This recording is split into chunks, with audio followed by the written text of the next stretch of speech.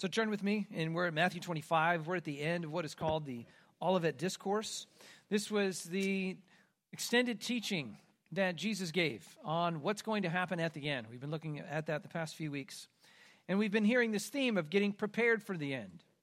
And sometimes to get prepared, you need a sneak peek, you need a warning, you need a preview to get you ready for what is going to come. And growing up in Kansas, in part of what's called Tornado Alley, you become accustomed to this monthly ritual that would happen every 11 a.m. on the first Wednesday of the month. You would hear this ominous siren. That's a child. I remember going to my mother, "Mama, what's that noise?" "Oh, that's the tornado siren." It wasn't cloudy that day, so I knew, what does this mean, Mom? It's a warning that they give before a tornado really comes. Today, they're just doing a test. And along with the siren, all TV and radio programming would also be interrupted with the siren too, or another warning message. You just couldn't get away from it wherever you were. There was this warning about the potential of a tornado. And every Wednesday, though, follows as the siren goes off, and then on the TV, or if you're listening on the radio, the siren would end, or the warning signal would end, and they would say, "This was a test, and only a test." It wasn't the real thing, thankfully. But it rang the warning of the real thing. You knew growing up in that area that this is a real thing that could happen. And so we need to be ready. You need to be on alert. For when you hear that siren, you want to make sure it's not too late yourself. It gets you ready for the real thing whenever the real thing would come. And this sermon this morning is like the warning sign of that tornado siren. It's warning of you of something that's really coming, and it's screaming loud and clear. You need to listen because you got to be ready. There's too much at stake to take it for granted. It's a warning of the coming judgment. This text warns us to be ready. And how you do that, you take a test now. This is your pre-test now. This is the warning signal now. So you can look and say, am I ready for this test on the end? Am I ready to see my God and be judged under his scrutinizing eye? So this call of this text is the siren to say, judge yourself now. Take the test now. Take the pre-test now. Get ready now. Repent now so you can take cover now. So you can confess now. So you can repent now. Again, before it's too late. Before the real thing comes, and there you are at Judgment Day. Because you see, even still, this siren goes off. It is only a test, but it's a test of your heart. It's a test of your preparedness. It's a test of your assurance. And frankly, what that means, if you look honestly at this text, it's going to hurt some. It's going to convict if you're open to hear what the Lord would say. It's going to expose some weaknesses in your faith and in your walk. It's going to expose perhaps some hardness of heart. And even as you might think, as you're watching TV and the warning signal comes on, as if you're listening to a radio program and the warning signal comes on and it interrupts your daily programming, so to speak. And we become inconvenienced by it. We didn't want that. I just wanted to go on with my program. Well, this text is interrupting your daily life right now to get you ready. And it's worth it because it's actually a gracious, loving call. Because if you can hear my voice, it's not too late to get ready. It's not too late to repent. It's not too late to confess. It's not too late to change. It's not too late to be more conformed to Christ. This is a good, gracious call to interrupt our ignorant bliss of that eternal danger that is hanging over us in the judgment. So, test yourself, get ready. And that's the word for us this morning. Test yourself by these three truths about the coming judgment so you can be ready. Jesus has been talking a lot about being ready for what? This day, the judgment day. And these truths will prepare us for that. So what are they? These work something like a pre-test. These three truths are like three questions almost to test us, to prepare us for the day of judgment. And the first truth we must reckon with is this, that must grip us, is that judgment is for all. There is judgment for all. Everyone will be judged. No one will escape, not even you. Judgment comes for us all. And again, this sobering truth must grip us if we would ever bother to be ready ourselves, to prepare, to be ready. As we noted again, this text has all been about readiness.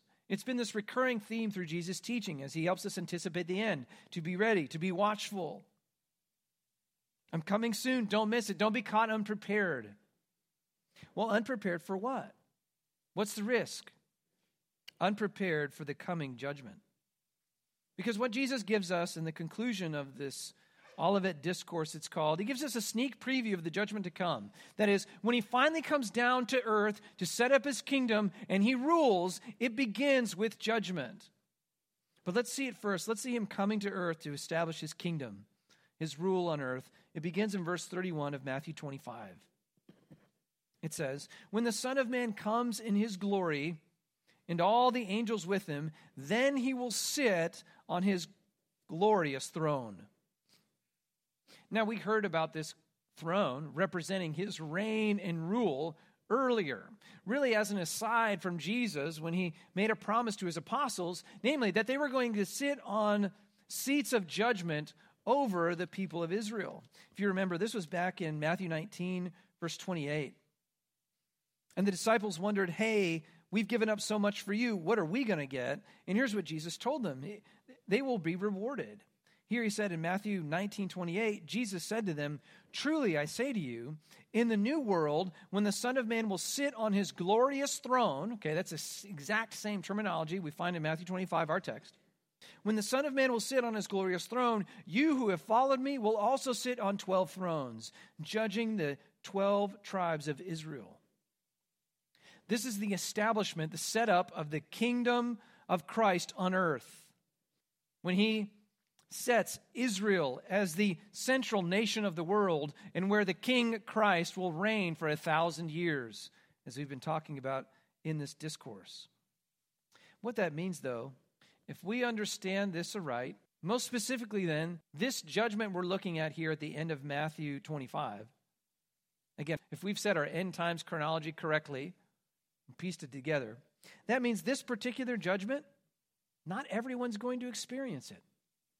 Not everyone is going to go through this specific judgment he discusses here at the end of Matthew 25. That is, as we begin to correlate all of the scriptures, we discover that there is not a single judgment that comes at the end, but rather a series of judgments. 3, actually. I'm going to review them for you. First of all, believers in Christ, the church, will be judged after the rapture. Remember, we talked about the rapture. The rapture is that sudden event where one is taken and one is left. That's the vocabulary we saw in Matthew 24. One is taken and is taken up to be with Christ. That's where Christ raptures the church off of the earth, snatches the church off of the earth to be with himself in heaven. Paul describes it like this in 1 Thessalonians chapter 4, verse 17. Then we who are alive, who are left, will be caught up together with them, the other believers, caught up with them in the clouds to meet the Lord in the air, and so we will always be with the Lord. And that's our hope. Praise God. We're waiting. Oh, Jesus, come back. But even when we are caught with him in the air, we return to heaven with him. But what happens next? We appear before his judgment seat. We are then judged by him. The Apostle Paul describes it like this. 2 Corinthians chapter 5, verse 10. All in Christ, you will experience this. 2 Corinthians 5:10. For we must all appear before the judgment seat of Christ, so that each one may receive what is due for what he has done in the body, whether good or evil. All believers. We will all appear before Christ there, judged by our thankfully merciful Lord, but we will be judged by him, even by what we've done. It says, for what he has done in the body, whether good or evil. That's the first judgment. The judgment right after the rapture of the church. But as the church is raptured off of the earth, then God pours out 7 years of tribulation, of judgment upon the earth. And that's what Jesus has described in Matthew 24, what we've known to be the birth pains and then the great tribulation. But at the conclusion of the 7 years we've talked about, Jesus returns. He touches down on earth to establish his rule and kingdom, to establish peace for 1,000 years. And that's what we see described as we open our text in verse 31 of Matthew 25. That's when he comes and he sets up his glorious throne on earth. But upon his setting up his throne and his rule, it begins with a judgment. He comes down, he establishes authority, and then he immediately judges. He makes this great separation, a distinction forever made between those who are believers and unbelievers of those who survive the tribulation. So again, he raptures the church, he then judges the earth for 7 years, and those who might actually survive the tremendous horrors that we've read about in Matthew 24, the humanity that survives, they are immediately judged and separated between those who have been faithful to Christ and those who have not been.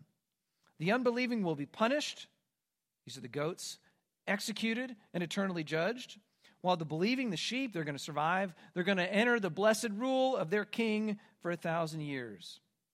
So that's the second judgment. The judgment made to determine who will enter the millennium. And then finally, the third judgment, it's the one that we most typically think of when we think of the judgment at the end. It's what's called in Revelation 20, the great white throne judgment. It's the final judgment, when all the remaining dead are judged by the things it says in Revelation written in the books, where the guilty are given over to eternal punishment, the lake of fire, while those names written in the book of life enter into eternity to live with God forever in the new heavens and new earth. So if that's the framework for all of the judgments, again, one right after the rapture of the church, you have one at the end of the 7-year tribulation anticipating the millennium, and then after the millennium and going into the new heavens and new earth, you have one final judgment, the great white throne judgment, where all the dead are judged. So of those, we're talking about that middle, the second of the three judgments. That's the one we read about in Matthew 25, verse 31. It's called the sheep and goat judgment, and you can see that why. Again, this is the judgment right before the millennial kingdom. So again, this is probably not a judgment that any of you or I will enter into specifically. If we're in the church, we're going to be raptured out. Or if you somehow survive and you didn't yet trust in Christ, and you might not likely make it through the 7 years of tribulation. It'll be so horrible. Many of us, if any of us, will not see this sheep and goat judgment personally. Well, then why have it? Why do we read about this? Why are we studying this? Because understand, the nature of this judgment differs little from the other two at all. That is, the very principles and picture here of this judgment applies to all three and to any judgment God would give. Whenever or whatever the judgment is that you are supposed to go through, whether that's before Christ after the rapture, or whether that's right before the millennium, or whether that's right before the new heavens, new earth, at the great white throne, either way, we will all undergo a judgment, and that before a holy, perfect God. God will judge you. He will judge you for what you've done, for how you've lived. Oh, but Rick, I've trusted in Christ. He took all my judgment. And to that we say, yes, amen. That is glorious news. There is no condemnation, and so then no need to fear the day of judgment for those who are in Christ. None. And yet, remember what we saw in 2 Corinthians 5. He will still judge us by our works, according to what we've done, whether good or bad. Truly, what we've done in the body will testify then to what our trust of our heart is or was. You see. In other words, a genuine faith will show itself. It must show itself in our actions, the way we live, even at the final judgment. We are saved by faith, but we'll talk about this. It's a genuine faith that works. Or as we looked at the men's weekender, it's true repentance. And so then, stop now, take a deep breath, and take stock of your life. Where is your life before this holy God? Is there evidence? Is there fruit? Are there any corroborating evidences to convict you of a faithful believer in Christ now? That's what the judgment seat's going to be like. Does your faith work, so to speak, to borrow from James? Because again, if you do trust him, if you do have genuine faith, if the Spirit then has caused new life and changed your heart and brought you to Christ, it will show in the way you live. You will not be perfect, but there will be proofs. So judge yourself now. By the gospel and the word of God, judge yourself now. Take the pretest before the final test comes, lest you be caught unawares, unprepared, and horrifyingly surprised at your sudden doom. No, you will be judged. Second, the second truth we must reckon with to help us prepare for the coming judgment is this: there will be blessings for all that serve his people. There will be blessings for all that serve his people, verses 34 through 40. Next, we turn to uncover what's being looked at or assessed in this judgment. What's the evidence provided or brought forward to prove the genuineness of our faith, our conversion? Or, back referencing the context, what creates the separation? How does the shepherd know? What's the basis by which we know if one's a sheep or if you're a goat to go on the right hand of favor or the left hand of rejection? What's the kind of fruit we're looking for? And this is what the king will explain. But first, note his commendation and invitation to his sheep, those on the right hand of favor. So look at verse 34 now of Matthew 25. Then the king will say to those on his right, "Come, you who are blessed by my Father, inherit the kingdom prepared for you from the foundation of the world. For I was hungry, and you gave me food. I was thirsty, and you gave me drink. I was a stranger, and you welcomed me. I was naked, and you clothed me. I was sick, and you visited me. I was in prison, and you came to me." Now this is interesting. For it appears as though the very works and deeds are what merit this invitation, is what earns this invitation to come into the kingdom, doesn't it? He invites them in, says, because of all the good things they've done. Inherit the kingdom, for I was hungry, and you fed me. I was thirsty, you gave me a drink. I was a stranger, you welcomed me, and so on. And so it's not entirely wrong to try and make that connection. But, it's interesting. It's interesting to note that this is not precisely how things work. That is, it's not quite how the story works here, even in this text. Look carefully at how things begin. Do not miss these words. Look at what the king says. "Come, you who are blessed by my Father, inherit the kingdom prepared for you from the foundation of the world." In that way, forget merits, forget earning something. There are two astounding graces here for those that come on his right, those who receive the invitation to come in. This isn't simply or merely fundamentally by works at all. There's grace here. We see it first in that they are called blessed, or they are called favored by the Father. With this kind of God and King, that's not something you can earn. That's a gift. That's why we call it grace. It's divine grace from above given to them. And this blessed favor is something akin to what we heard about earlier in the gospel in Matthew chapter 16. There, if you remember, Jesus had pulled away with his closest disciples, and he posed to them the $1 million soul-saving question, "Well, who do you say that I am?" And Peter gets it right. He gets the right answer. "You are the Christ, the Son of the living God." But remember, what was Jesus' response to Peter's right response? "Oh, Peter, you're so smart. You figured it out. Peter, I knew you had it in you. I knew you had that insight. Way to go, buddy." Nothing like this. He doesn't commend Peter's keen insight or bold faith. Here's what he does. Here's our Lord's reply. Matthew 16:17. "And Jesus answered him, 'Blessed are you, Simon Bar-Jonah.' Why? For flesh and blood has not revealed this to you, but my Father who is in heaven. Your clear faith is not evidence of your superior intellect or your spiritual insight. It testifies that God has blessed you. He has given you a revelation so that you would know God, so that you would trust God, that you wouldn't just hear the word, but you would believe it and act upon it. That comes from him, that he would reveal his truth to your heart. Flesh and blood has not revealed this to you, but my Father. You have been blessed. You have been graced, Peter, evidenced by this clear profession of faith." So back to Matthew 25 then, to tying more of this together, we hear that those entering the kingdom, they're also entering a kingdom that's been prepared for them ahead of time, since the foundation of the world, that is, before time began.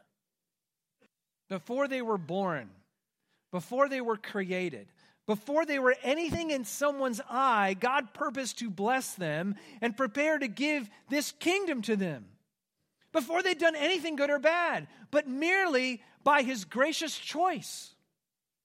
God's sovereign, gracious favor rested upon these blessed sheep, and that from the very beginning, or really you should say before the beginning.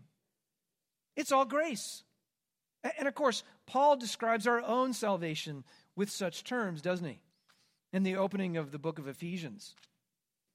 He uses terms like blessing, grace, and even set upon us before the foundation of the world. Listen to this. This is Ephesians 1, verse 3 and following. Blessed be the God and Father of our Lord Jesus Christ. Why? Who has blessed us in Christ with every spiritual blessing in the heavenly places, even as he chose us in him, but when? Before the foundation of the world. You see, this plan to bless, this plan to favor, this plan was set in motion. It was planned before anything else was planned, before anything was created, let alone before anyone exercised their so-called free will. Before it all, he set his love, he set his mercy on his people, his sheep. But why? What was this about? Why would he do it this way? Paul tells us, Ephesians 1:6. He says, what is this about? According to the purpose of his will, to the praise of his glorious grace. That's what this is about. To the praise of his glorious grace. Why does God do it this way? It's all about his glory. It's all about putting his greatness on display. Not how great you are in the judgment, not how much better you live the Christian life than someone else. It's about showing how marvelously merciful he is. Putting his greatness on display, even at the judgment, for all to see. To see what? That he is a bountifully gracious and good God. That's what. And all that through Jesus Christ. And so we praise this God. We bless his name. There's no one who loves like him. There's no one who is gracious like him. There's no one who's so good and as marvelous as Jesus Christ is. And so to return to Matthew 25 then, you see from the beginning, or again, you might really should say, from before the beginning, it's all been about grace, God's unmerited favor to his people. Thank you, Rick. That was encouraging. I kind of needed to hear that reading that text. But how does this work? Because going back to Matthew 25, I don't know about you, but the way I read it, it talks a lot about works, Rick. Where do we go now? And so it works like this, because I hear what you're saying. It works like this. These good works that are drawn out here in this judgment from those who are the sheep, these good works evidence this very thing. They evidence that God had favored them, that God had indeed blessed them, that God had indeed called them and redeemed them and changed them and given them his Spirit and lived through them such that they were changed. They lived a compassionate life. But the point is, grace comes first. Then his grace gets to work. And it looks like serving others. And doing so with compassion. Like he showed us when we didn't deserve it. And what kind of works are we talking about here? But very practical works of love, meeting needs. I mean, we're talking the very basics here. Caring for folks' most basic needs in life. You can start there, just the bare necessities. Giving people water, shelter, food, invitations in, giving them clothing, care when they're sick, visiting them in prison. Coming to folks in their most needy moments. And consider this, again, if we have our chronology of the end times correct, so this is particular judgment for those who come through the tribulation, all of those, if we can say it that way, what is really going to be hell on earth for 7 years? There will be a lot of needy people in those days. There will be ample opportunities to meet people's needs for food, water, shelter, visiting in prison, and so forth. But we can also surmise during that time, you go and try and meet the needs of those who stand with Christ against the world order, so to speak. It's going to cost you even more to stand with Christ's people, to come and minister to them. We see it now. We see it in the early church. You see it in Hebrews chapter 10. What do we see in Hebrews chapter 10? We see these dear believers, they're going to go visit their fellow Christians in prison. And as they go to visit their fellow brothers in prison, what happens? Their homes get ransacked and their goods get stolen. And they come home, but with joy, because they know they have a better and abiding possession in heaven. And that's the same truth the church lives through, or believers live through every generation. But this is at times the cost of Christian fellowship. And that's true in all times, but it'll be acute in those who live through that 7 years. But what does that mean for our time in our days like these? I mean, because I don't see many of my fellow Christians or brothers in the church so needy as this, what I see described here. I mean, what should this look like in our lives now when we live in such a prosperous and affluent society? And we can be thankful for this. Few of us really have to pray for our daily bread, as in a desperate, don't know what I'm going to eat this day type way, right? We can be thankful for that, for his abundance. Nevertheless, there are still needs here, because there's still sin here, there's still brokenness here. And that multiplies into physical needs and spiritual ones in our own congregation. Oh, Rick, I look around, I don't really see any. If that's true, maybe that just means you don't know us very well yet. Do you know anybody? Have you engaged, really pursued to get to know people where they're at? And maybe you have. Maybe you've made some strides. Maybe you're regularly in attendance. Maybe you're in a fellowship group. Maybe you're in a small group and reading the scriptures with others. But as you engage, are you looking to care and meet people's needs? Are you willing, as you engage a believer, to try and put two and two together and say, how can I help them? What might they need? How might I be a blessing to them? Because really, this is the foundation of it all, isn't it? More than the actual deeds themselves. It's the mentality, it's the heart. It's the heart that loves like Christ loves, with whatever capacity it has to do it. Which if you have the ability, it means sacrificing tangibly for others. That shows a real care, doesn't it? I mean, it's like in the way you might serve your own child. You just do it without even thinking. No matter how sacrificial it is. Why? Because you care, you love them. That's what you're just going to do. Of course I'm going to do that for them. Well, that's the kind of love and care that's commended here. Tangible care for one another in the body. Now, what's astounding is that while these works that they do are so good, so caring, the trouble is they don't seem to remember a thing about doing them. Look at verse 37. Then the righteous will answer him, saying, Lord, when did we see you hungry and feed you, or thirsty and give you drink? And when did we see you a stranger and welcome you, or naked and clothe you? And when did we see you sick or in prison and visit you? They have no recollection of these deeds of sacrifice. They have no idea what their king's talking about. And that's surprising, because when you meet a celebrity or somebody famous or someone famous to you, especially if you've only done that once or something like this, it's hard to forget that. You certainly remember, well, to make the comparison, you would certainly remember serving your king if you were given the opportunity, wouldn't you? Helping your king so personally.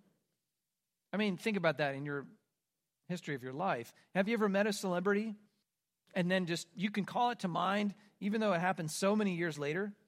I was trying to think back through my own life experience, and the first celebrity I remember kind of meeting, who's now the recently deceased actor Bob Saget. My family ran into him. I can't even remember. It was at some Southern California theme park. And we were ribbing each other like, no way! That is it? Is that Bob Saget? I think it is. Are we on America's Funniest Home Videos right now? I want a free t-shirt. I mean, how cool. But then it's like, well, why does he get a cut in line before me? That was not cool. And I didn't get a t-shirt about that. But it's funny. I mean, that was some over 30 years ago, and I can call it to mind like that. When you meet somebody famous, you might remember that. And again, to make the comparison, if they had served their king, they would surely remember. I mean, wouldn't they? They would, unless, of course, they didn't recognize their king. If they didn't know it was him. And that's the connection the king makes between them and us here. Look at verse 40. And the king will answer them, well, truly I say to you, as you did it to one of the least of these my brothers, you did it to me. This is astonishing. Incredible, really. And so technically speaking, they were right. They never saw their king hungry, thirsty, alone, sick, and so forth, to then come and minister to his needs. But get this. This king so identifies with his people, such that every one of his people, even the least of them, the smallest, the weakest, the least gifted, the least industrious, the very least in every way, this king so identifies with them, is so united with them, that when you serve any one of those brothers, even the very least of them, you've served the king himself. You've really done it to him. We'll consider that powerful truth more in a moment, but suffice it to say here, the most tangible way to serve Jesus is to serve his people, is to care for his people, to meet their needs. Because really what we see, you're not serving really even them, you're serving him. That's what his people do. They serve and love like he does, especially to his own. But this works both ways. And so then we see Jesus does not take it lightly when his people are mistreated, or I should say when he is mistreated, or as we'll see, ignored in their need. Rather, what we find is that there will be curses for those who neglect his people. Verses 41 to 46. So in the case of the goats now, those on his left, they may not have been the church's persecutors, only they ignored her. They ignored her when their members were suffering and in need. Look at verse 41. Then he will say to those on his left, "Depart from me, you cursed, into the eternal fire prepared for the devil and his angels. For I was hungry, and you gave me no food. I was thirsty, and you gave me no drink. I was a stranger, and you did not welcome me. Naked, and you did not clothe me. Sick and in prison, and you did not visit me." Wow, this is heavy. Jesus describes here the worst of punishments for those found on his left. Depart from me, cursed ones, into the eternal fire that is prepared especially for the great evil man himself, the devil. And what must one do? What horrific thing have they done to deserve such horrific wrath, eternal wrath? You know what they apparently did? They apparently did this. They did nothing. They did nothing when Christ needed them. But like the others, and they realize, wow, this case is not going so well for us, they're starting to make a defense, thinking to themselves, well, what are you talking about? I didn't see you. I didn't ignore you. I would never have done that. I love Jesus. He's my king. I'd do anything to honor and serve him. Well, Jesus thinks otherwise. Again, they say, verse 44, then they will answer their Lord saying, Lord, when? When did we see you hungry or thirsty or a stranger or naked or sick or in prison, and we did not minister to you? But the answer is the same in reply, but it's just reversed. Verse 45. Then he will answer them saying, truly I say to you, as you did not do it to one of the least of these, you did not do it to me. In other words, guilty, condemned, because you ignored my brothers, my people, when they were in need. And so what you really did was you ignored me. You cannot so disregard those I love so much and say that you love me.